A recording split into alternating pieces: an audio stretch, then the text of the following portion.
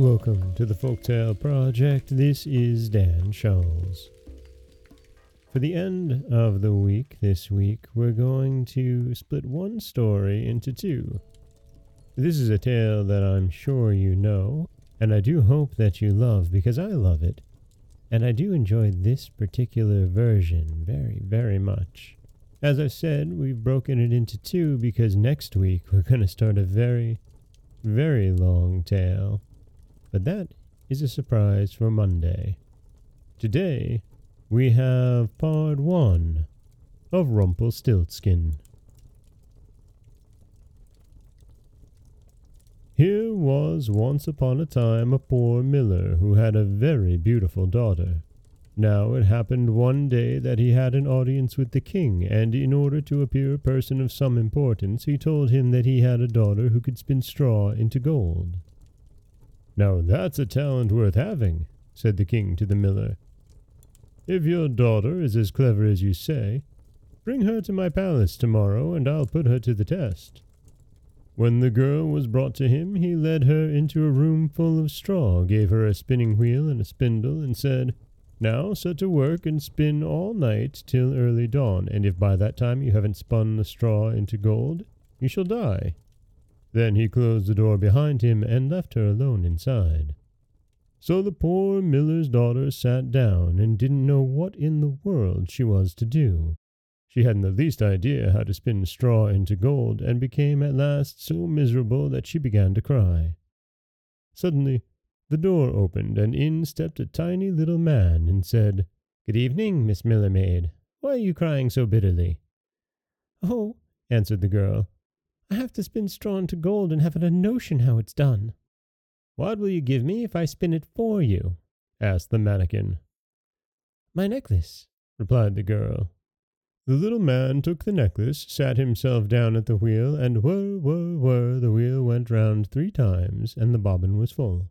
Then he put on another, and whir, whir, whir, the wheel went round 3 times, and the second too was full, and so it went on till the morning, when all the straw was spun away, and all the bobbins were full of gold.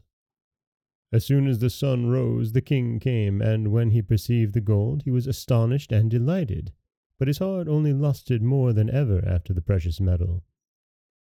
He had the miller's daughter put into another room full of straw, much bigger than the first, and he bade her, if she valued her life, spin it all into gold before the following morning. The girl didn't know what to do and began to cry. Then the door opened as before, and the tiny little man appeared and said, "What'll you give me if I spin the straw into gold for you?" "The ring from my finger," answered the girl. The mannikin took the ring, and whirl round went the spinning wheel again, and when morning broke, he had spun all the straw into glittering gold.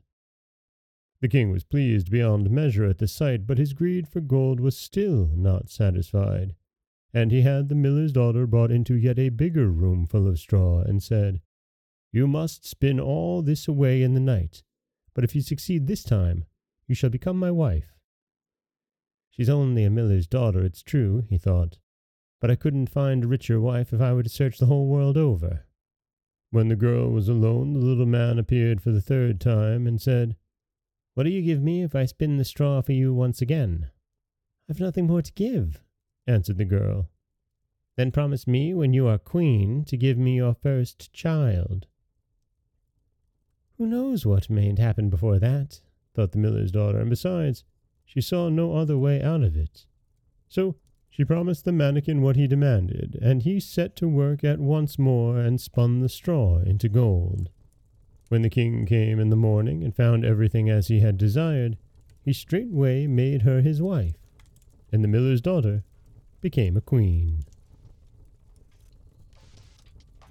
And that is part 1 of Rumpelstiltzkin. And really, the king, my goodness, the greed, sure, but the cruelty. Spin this straw into gold, or you'll die. It's a bit much, isn't it? This is Dan Scholes for the Folktale Project. Don't forget that you can subscribe to the podcast on Apple Podcasts, Stitcher, Google Play, Overcast, anywhere you like to get your podcasts. You can follow us on Twitter or Instagram at Folktale Project. You can find us on Auto Radio, TuneIn Radio, iHeartRadio, Spotify, anywhere you like to listen. And you can always head over to folktaleproject.com. You'll find a new story waiting for you every Monday, Wednesday, and Friday. As always, thank you so much for listening.